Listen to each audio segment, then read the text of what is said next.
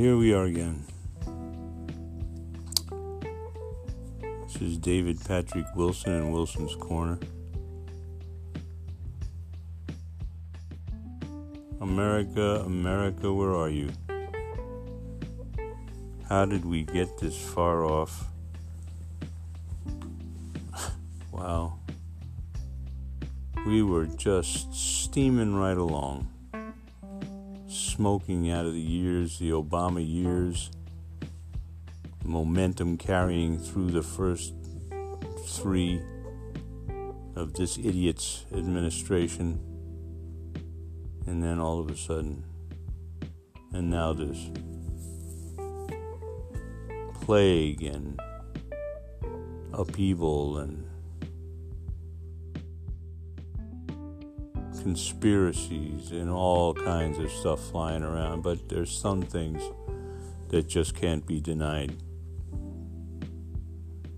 For instance, Saturday night in Atlanta,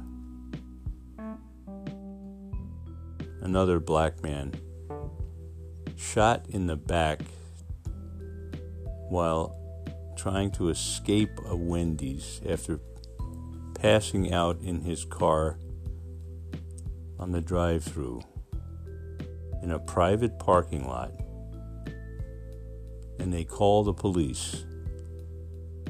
And then somebody just knock on his window and ask him, tell him to pull over, and he could sleep it off.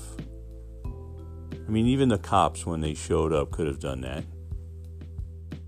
Well, I mean, what happened to a compassionate, kinder America? To one where the good cop would just tell you what your wrongdoing was and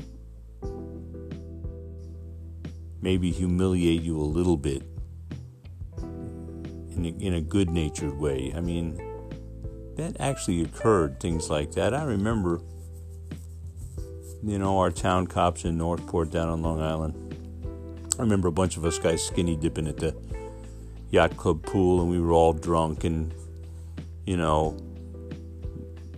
all of legal age, but we were, swimming in the yacht club pool, in the middle of the night. And police came and marched us across the parking lot with holding our clothes in front of us, and then marched us right down to the police station and had us stand in front of the judge, who actually happened to be my wife's father.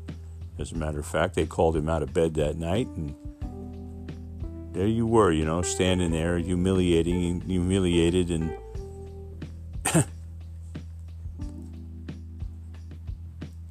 very remorseful for having had too much fun and too much beer and done the wrong thing. This guy was drunk on Saturday night when he tried to escape because he had some crazy thought that he couldn't afford another DUI, he couldn't go back to jail. He had a record. He knew this. Nobody else did. The cops certainly didn't know it at the time. Nobody had run a check on him. They did a field sobriety test in a parking lot in a private restaurant. He wasn't driving on the road. He wasn't endangering anybody at that point. What was the most dangerous thing he could have done? All he had to do was tell him to pull over, take his keys, let him sleep it off, tell him he could come and pick him up at the police station, or come back and check on him later, and then arrest him if that's what it took, when he was a little bit more clear-headed. So he grabbed a taser because they were trying to tase him while he was on the ground. And so he broke free from them and he started to run. And he was firing wildly, the taser over his back. A taser is not even a lethal weapon. And it only has any impact if you're at point blank range. I mean, if you are, within 3 to 5 feet. After 10 feet, it's not going to do anything to anybody. And here he is running for God knows what reason, firing over his shoulder. And this pig stops, draws a bead, and fires into his back.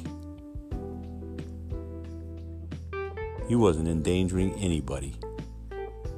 They didn't need to use unnecessary force, and they certainly didn't need to murder the man. And yet, the wheels start spinning, and the spin doctors start moving the story, and all of the racist Nazis out there, they go moving as fast as they can to prove that this guy was a hardened criminal who needed to die. What is the matter with you, America? Especially our police. What is the matter with you?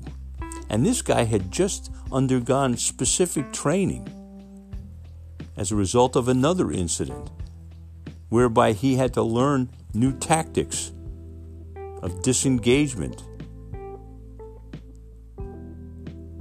Obviously, that took.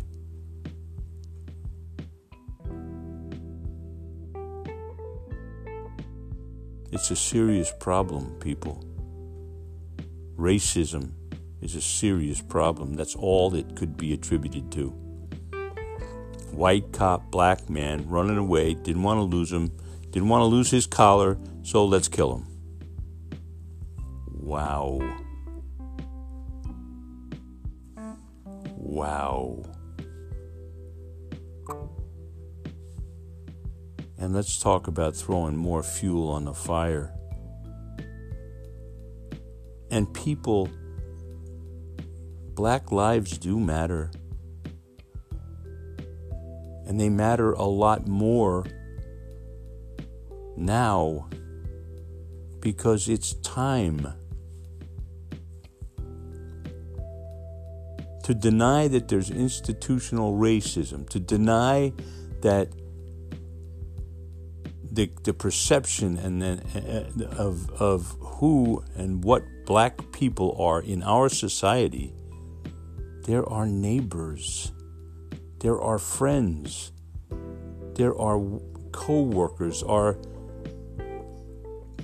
students, our family. They are not our enemy. And now the police have become our enemy because of how they've treated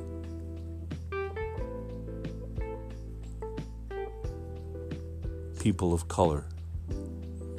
And then you get these people that say, oh, well, these people have records like George Floyd, Yeah, he had a record too. Well, the guy hadn't done anything, hadn't even been arrested for 13 years. Hell, I've got a record too. But it stopped when I stopped doing things that I shouldn't have been doing decades ago. And I've been arrested since then for demonstrating against imperialism and against, I got arrested with Martin Sheen and Ed Asner. We ended up having to go, sit in a holding cell for demonstrating against the Nicaraguan government in 2003 or something. I don't know. I didn't even know. It's been a while.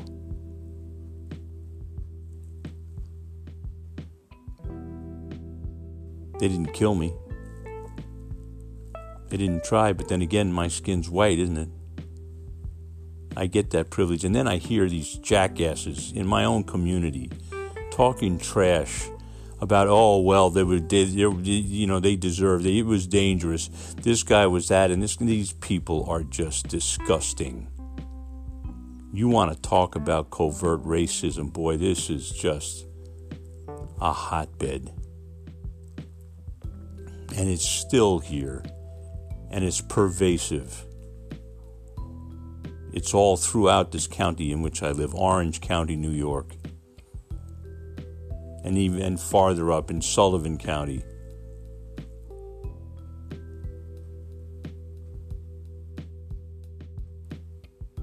And there is a definite white nationalist, supremacist movement here in this country, especially in this place. This is where the North American Bund, was entrenched in the 30s, even during World War II.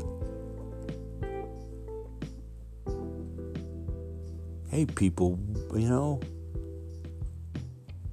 those soldiers and veterans that we've been honoring on Memorial Day and Veterans Day, they fought and they died so that we could have the right to express ourselves. And then you see, these demonstrations, and then all of a sudden they see looting and stores breaking. And then when you take a good look at who's doing it,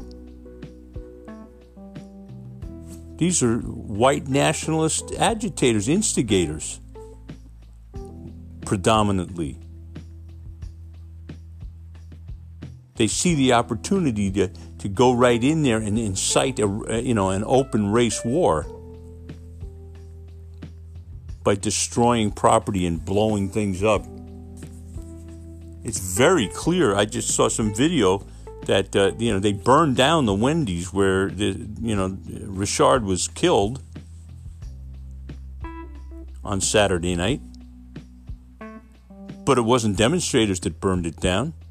As it turned out, it was a known white nationalist agitator that they had been looking at, and they were looking for them now, who took aerosol cans and accelerants and torched the place to make it look like it was racially motivated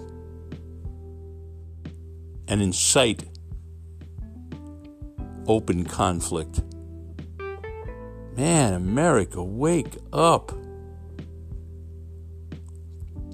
All of this under the aegis and the auspices of our Prince of Pork,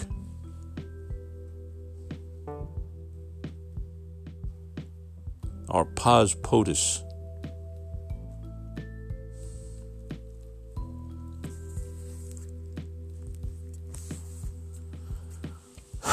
Wow.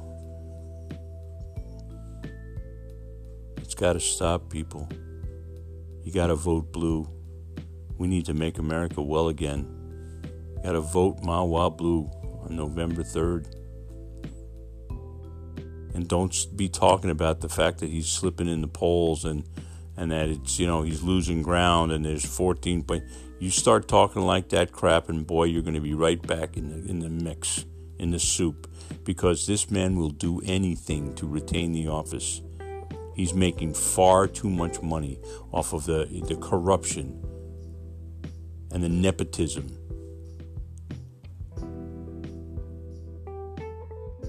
He doesn't even have he doesn't even have close to a full cabinet. He has no Secretary of Defense. He's got no national security. He's got all of these things now. Nobody wants the job, obviously, because the guy's a freaking hairpin. But what does that do? When people turn their backs on the job and don't try and, provide some kind of filter for what this moron is doing, this megalomaniac, then he gets to consolidate all that power into his own hands and make autonomous judgments, authoritarian judgments, dictatorial judgments. That's what we've got here, people. We've got a very sick man who's leading a very sick minority towards its very sick goals, which is to overtake, dominate, and destroy the very fabric of this country. We cannot, we will not allow that to happen. The good news is that there was legislation. There was a Supreme Court action that gave LGBT people rights they never had before, and they have always deserved. Thank God. Vote blue. God bless you.